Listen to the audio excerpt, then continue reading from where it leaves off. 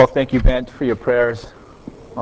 Just want to thank the men that came before me in the service. Just want to thank you, Bob, for your example of loving the Lord and loving God's church. I mean, I think we definitely got a glimpse of a man of God's heart. He is fighting for each breath, and his prayer to God is to see his children again, and his prayer is to be able to serve God one more time, serve God in a greater way. And that's definitely the heart and the passion of a man who is set apart for his glory. Definitely, Bob, I sense that God gave you a new heart, but more importantly, God has enlarged your heart for a greater desire for Him and a greater desire to know and serve Him. We thank the Lord for answering our prayers and bringing you back to us, and look forward to playing some ball on the courts with you again soon. And thank you for John and the Ireland team. We thank God for you, just for your ministry this past summer, and honoring the Lord in the gospel ministry in the country of Ireland.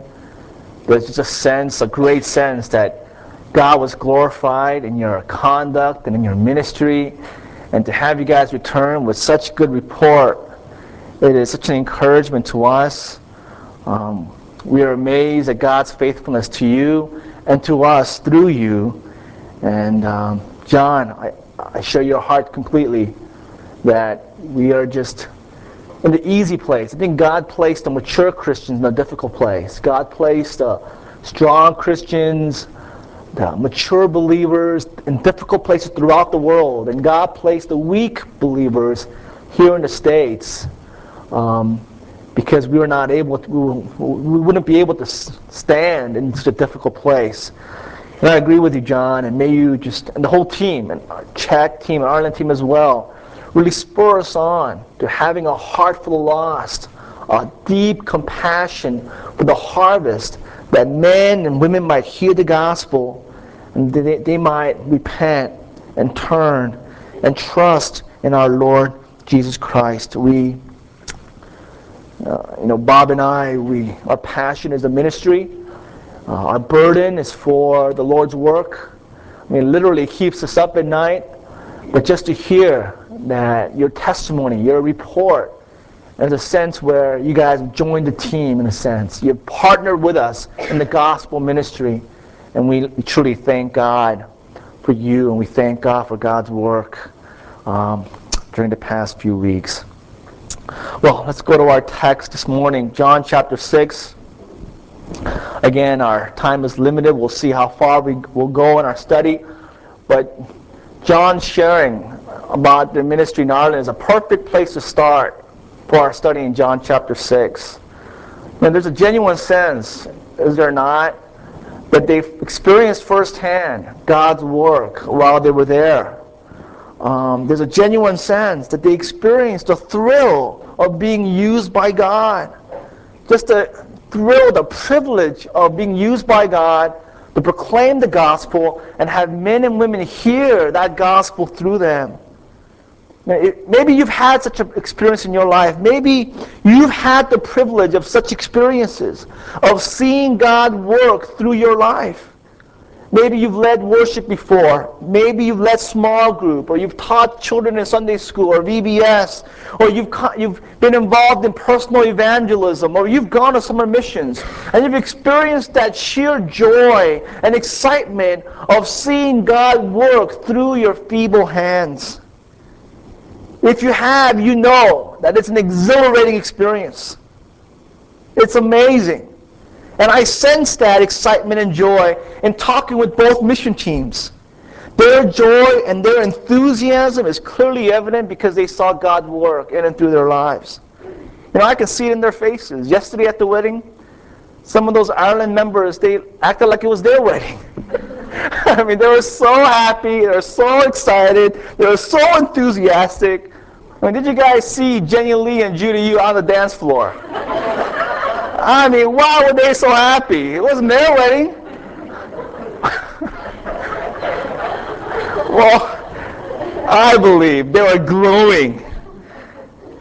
because they saw firsthand, they experienced firsthand the mighty work of God's grace. They were preaching the gospel for 2 weeks. They were involved in the Lord's work. They saw it firsthand with their own eyes, and that was the reason for their joy. Well, imagine then if you were one of the disciples, as they experienced firsthand the greatest miracle of Christ during his 3 years of ministry.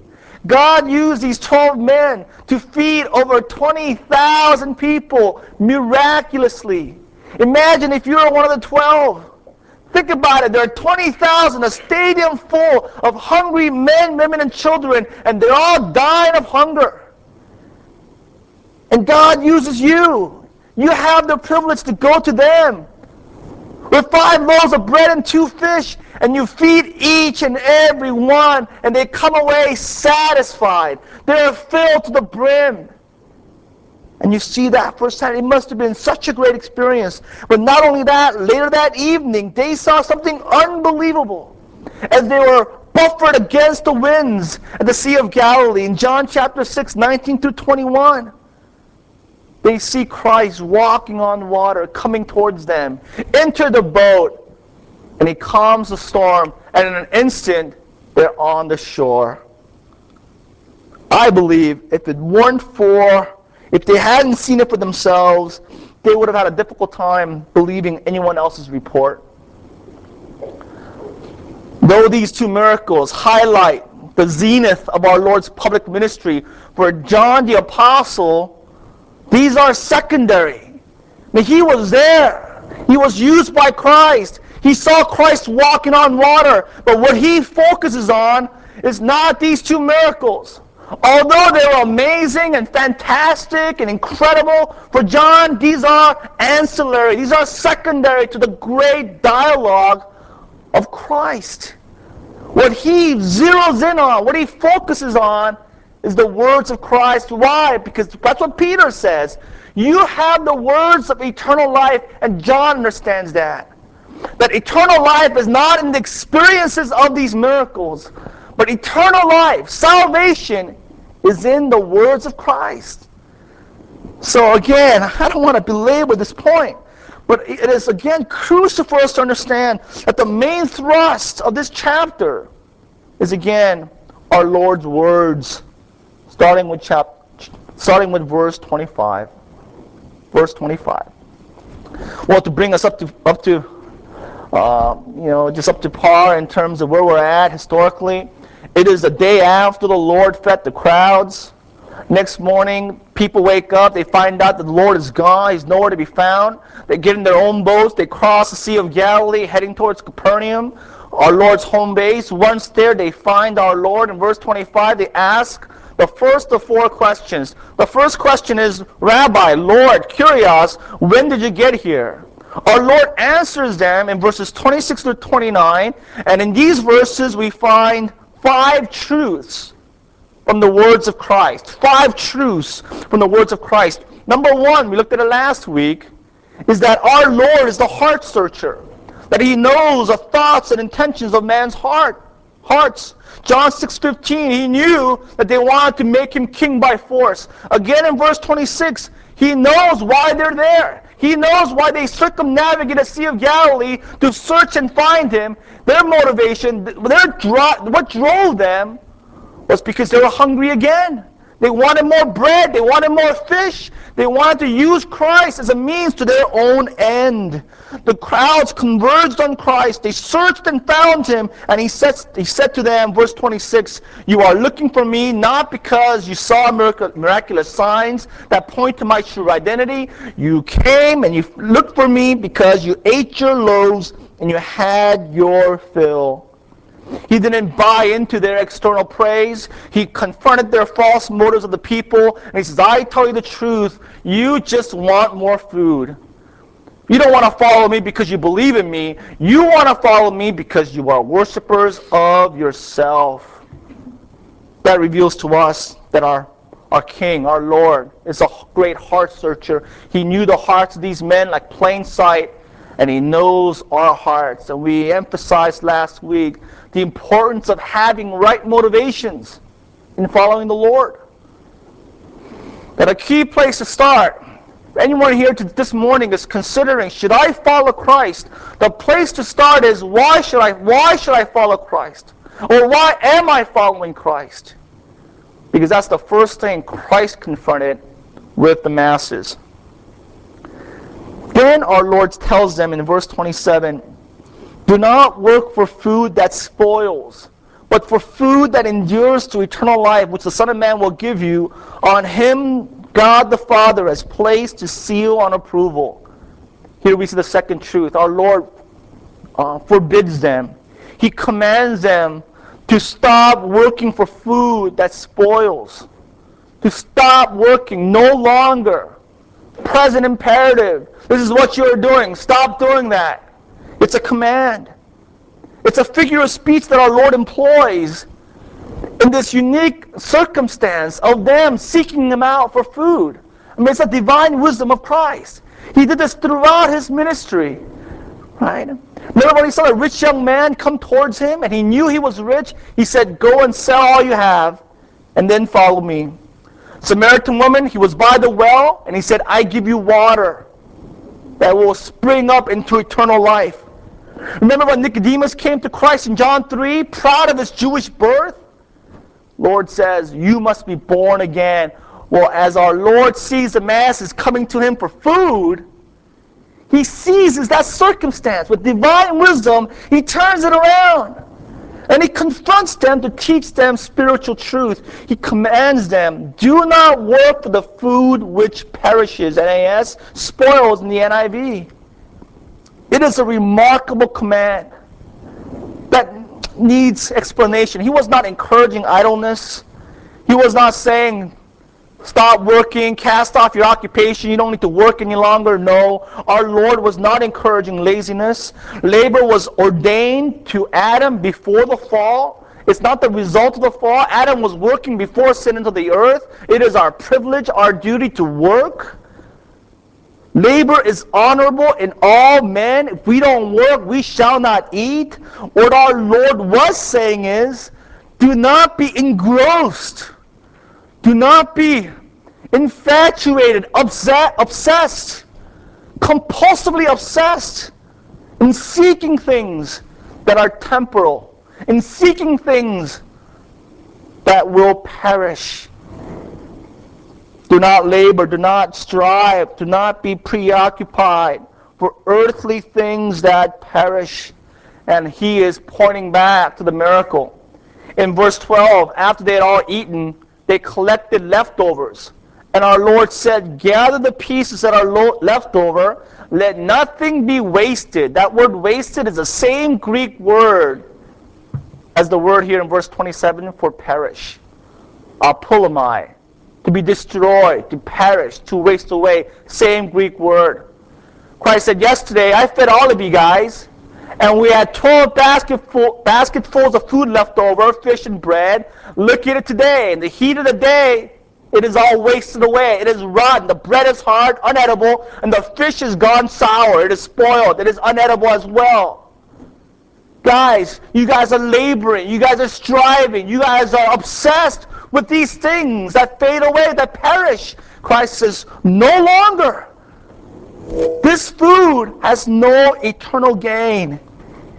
Instead, strive for the food that endures to eternal life. It's interesting here that Christ is talking about food, a necessity for life. He's not talking about luxurious items, right? The cherry on top kind of items that we can get obsessed over. He's talking about basic necessities. Food, shelter, even water. They are a natural part of life. But Christ says, even for such necessities, if you want to follow him, our obsession must not be even our necessities. It must be Christ. Our Lord's point is, do not be anxiously consumed in your heart about these things, even the necessary things of life. Remember Matthew 6, 31 and 32. The Gentiles, their life motto Their full-time occupation is, what shall we eat? What shall we drink? What shall we wear? These are needs for life. Our Lord says, the Gentiles, the pagans run after these things, and your heavenly Father knows that you need them. Instead, seek the kingdom of God and His righteousness, and God will meet all of your needs. That is the radical teaching of Christ. And yet, we are sad to come to the reality that all of us, to some degree, are prone to such excessive attention to earthly matters, right? All of us, to different degrees, are prone to have an excessive, inordinate amount of attention, anxiety over the things of this earth. I remember 7 years ago, I'm talking about this missions trips. Reminds me of my second mission trip to China. I spent 3 weeks in China with about team of 7-8 people from Biola. Well, one guy on our team, he worked in the summertime as a firefighter for the National Forest Service. That was his summertime job. He would go for 3 months, camp out in the woods with the Ranger Service, and put out fires. I kid you not, every conversation with him ended up with talking about fighting fires in the forest. Every conversation. We'd be talking about the Great Wall of China, and then he'd talk about the brush near some buildings and how that is a fire hazard. We'd be talking about what to eat for lunch, and he'd start talking about what he ate while he fought fires in the forest. It was like, come on, man, like move on. We had a one-track mind. Another guy, a friend of mine, he was in the insurance business. Literally, almost every conversation I had with him ended up talking about insurance. Car insurance, home insurance, life insurance. So whatever topic I talked about, he would turn. You know what insurance says, right? You need insurance for that. I just worked on this case. This is so common among so many people. They are completely engrossed in something in this world. Is that true for you? Maybe it's business. I mean, you're just obsessed. You're thinking about it, dreaming about it, anxious about it, you're talking about it. Your center of your life is business. Is it investments? Is it finance? Or maybe it's sports or entertainment. Serena and I were talking and we're saying, you know what? We are too engrossed with our daughter. And I'll be talking about this in the second hour. Paul says, if you're married, live as if not. As if you weren't married. I was thinking about what to preach for Stephen Topp's wedding. It's been a different sermon. And I'll say the first mark of a successful marriage is you live as if you're not married. That's what Paul says. You have children, you live as if you don't have children. That's eschatological living. Right? You don't use marriage as an excuse not to follow the Lord. You don't use the fact that you have children to back away from ministry. You don't use circumstances of life distract you against the priority of pursuing Christ. So now we're saying, you know what? We love our child, but we need to live as if we don't have a daughter, because our imperative in our life is to honor God, pursue Him. Our Lord rebukes such excessive attention to things in this world, even necessary things. He commands them and He commands us to stop seeking and stop striving for these things, that these things perish, that these things waste away.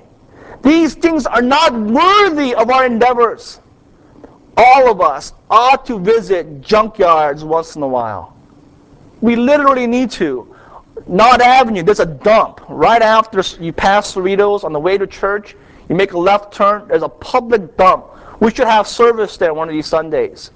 And look out at all the things that people threw away. All their supposed valuables. And it's trash now. No one wants it. Not even garage sales. It is waste. It's trash. These are things that people gave their lives for. Their sweat, their tears, their blood. And now, 5, 10, 20 years later, they're dumping it. It's not worthy of our anxiety. It's not worthy of our obsession. And that is what Christ is saying. He says in Matthew 6:19, do not store up for yourselves treasures on earth, where moth, rust, destroy, where thieves break in and steal. But instead, store up for yourselves treasures in heaven, where moth and rust do not destroy, where thieves do not break in and steal. Listen to what Peter says in 2 Peter 3:10-11. He says the day of the Lord will come like a thief. 2 Peter 3:10-11. The day of the Lord will come like a thief. The heavens will disappear with a roar. The elements will be destroyed by fire. And the earth and everything in it will be laid bare. Everything is gone. It will be destroyed. Verse 11. This is what Peter says. Now, this is like words to live by, brothers and sisters. Words to live by. Since everything will be destroyed in this way, what kind of people ought we be? It says everything's going to perish. It says everything is temporary. It says God's going to destroy everything on this earth. What kind of people ought we be? You ought to live holy and godly lives, because these things perish. Well, that's what our Lord was saying. Stop. No longer labor, agonize, strive for these things. But instead, verse 27, our Lord commands that instead, work, labor for the food, this particular food that endures to eternal life. He's saying there's food out there, guys. You partake of this meal. You digest this food, and it'll grant you salvation. It'll give you eternal life. There's a sense where Christ is saying you can't do both. You can't strive for food that perishes, at the same time strive for food that endures to eternal life. You can only do one. You need to set aside this in order to pursue this food that gives you eternal life. What is this food? Our Lord tells them later on in his conversation, verse 51. He says, I am the living bread that came down from heaven. Right. If anyone eats of this bread, he will live forever. This bread is my flesh, which I give for the life of the world. Look down in verse 58. This is the bread that came down from heaven. Your forefathers ate manna and died, but he who feeds on this bread will live forever. Christ saying, it's me. I am the food.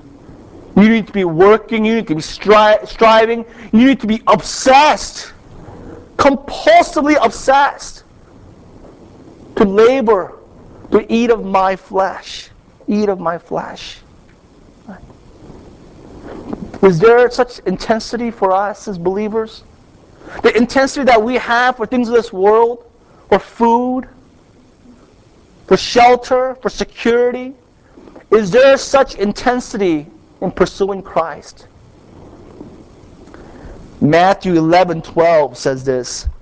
From the days of John the Baptist until now, the kingdom of heaven has been forcefully advancing, and forceful men lay hold of it. King James Version says, violent men take hold of it. To lay hold of the kingdom of God, you need that kind of mindset, a violent, forceful mindset. I need to have Christ. He's my bread. He's my water. He is what quenches my thirst, nourishes my soul. I must have Him. Without that kind of mentality, it is near impossible to acquire Him. Too many believers just dabble with Christ. Just get Him a piecemeal. If He's available, I'll have some. But there is no intense striving after the Lord. Labor like that is no doubt very uncommon. Our Lord calls us to strive after Him, to fight for Him, run after Him, throw our whole heart into pursuing Christ. We see that in Paul's example articulated in Philippians 3. Well, I'll just close our time. just with these points, I'll close with two thoughts. First thought, we just talked about it. What are you laboring for? What is your aim, goal in life? What are you preoccupied with? Just kind of think through that, guys. And if you're serious about this and you want to live dangerously as a Christian, ask your spouse. Ask him or her, what preoccupies me? Tell me the truth. What is it? If you're single, ask your brother or sister. Ask a close friend. Honestly, you hear what I talk about, what I worry about, what I fret about. What's my obsession in life? What do you see me striving after? What am I engrossed in? Right? Secondly, are you today laboring to seek Christ with the same passion and intensity with which you seek the food that perishes? Right? If you're sitting there, damn, this is basic Christianity. This is like Christianity 101. I know this. I've been a Christian for so many years. I heard this already. Come on, aren't you going to get deep? Hey guys, if these are so basic, why do we live such shallow lives as Christians? If these are so basic, then why are you not living it out? For Paul, for Christ, for all the apostles, it's always present tense. They never lived in the past. Seeking Christ for the apostles was always present tense. I told Mike yesterday in the wedding, may you say that you loved your wife the least on your wedding day. Right? 50 years from now, that his love for Sue was the smallest on their wedding day. Well, can you say that about Christ? That you loved the Lord the least when you first became a Christian? Can you say that you sought after Him, you labored for His kingdom the least on the day of salvation, and now your love and heart and passion for Him presently is growing, is increasing day by day? Christian life is to be lived in the present tense and not the past tense. Let's heed the words of Christ this morning as we are challenged by the mission team, but not to labor no longer over these things that perish, but with Christ who endures to eternal life. Let's pray.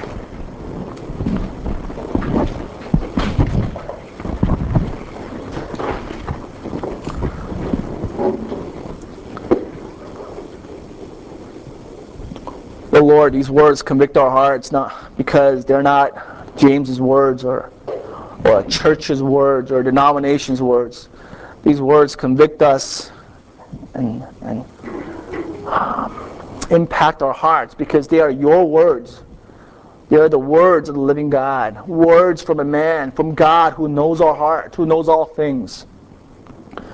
Help us to live soberly, Lord, not believing in our own words, but believing in your words, believing in your statements, and striving to live by the standards that you have set for us. In Jesus' name, amen.